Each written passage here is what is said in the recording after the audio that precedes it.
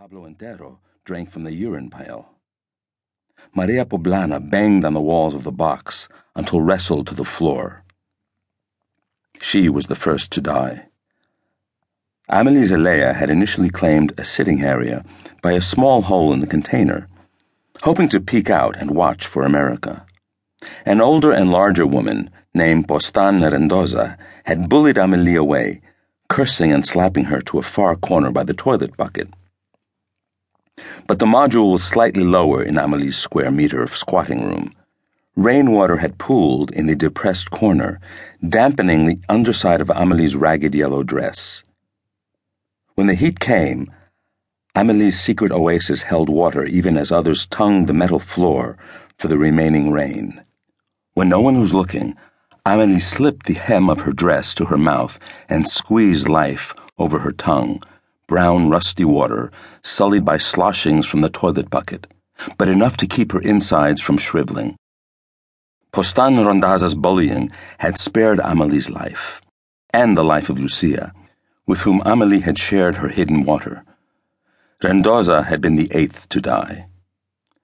3 days ago, the hidden cachet had disappeared.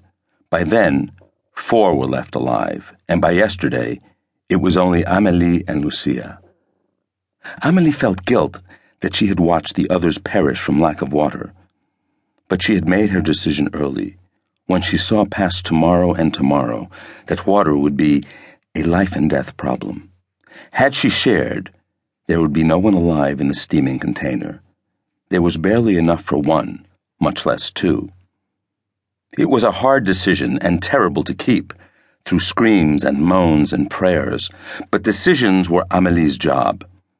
Every morning before leaving for the coffee plantation, Amelie's mother would gather 5 wide-eyed and barefoot children into the main room of their mud-brick home, point at Amelie and say, "Amelie is the oldest and the one who makes the good decisions."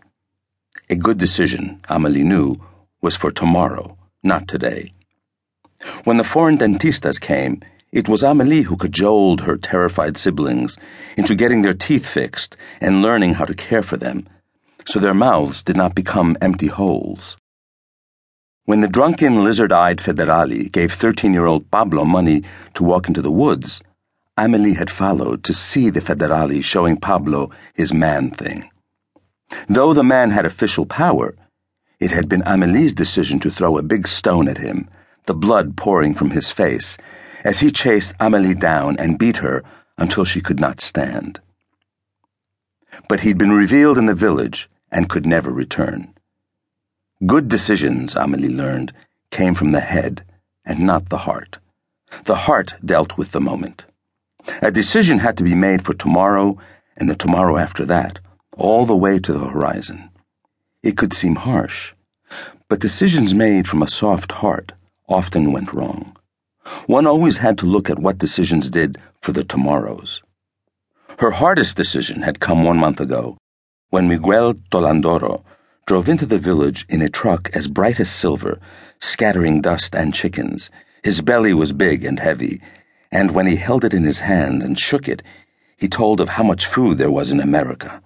"Everywhere you look," he told the astonished faces, "there is food." Tolandoro's smiling mouth told shining tales about how one brave person could lift a family from the dirt. He had spoken directly to Amelie, holding her hands and looking into her eyes. "You have been learning English, Amelie Zelaya. You speak it well. Why?" "I suppose I am good in school, Senor Tolandoro." "I've also heard of your prowess with the mathematics and studies in accounting. Perhaps you yearn for another future, no?" "I have thought of that. Maybe in a few years, when my family can—" "Do it today, Amelie. Start the flow of munificence to your family. Or do they not need money?" Amelie was frightened of the U.S., of its distance and strange customs. But her head saw the tomorrows and tomorrows, and knew the only escape from barren lives came with money. Amelie swallowed hard and told the smiling man she would make the trip. "I work 6 months to pay off the travel?" "You'll still have much to send home, sweet Amelie." "What if I am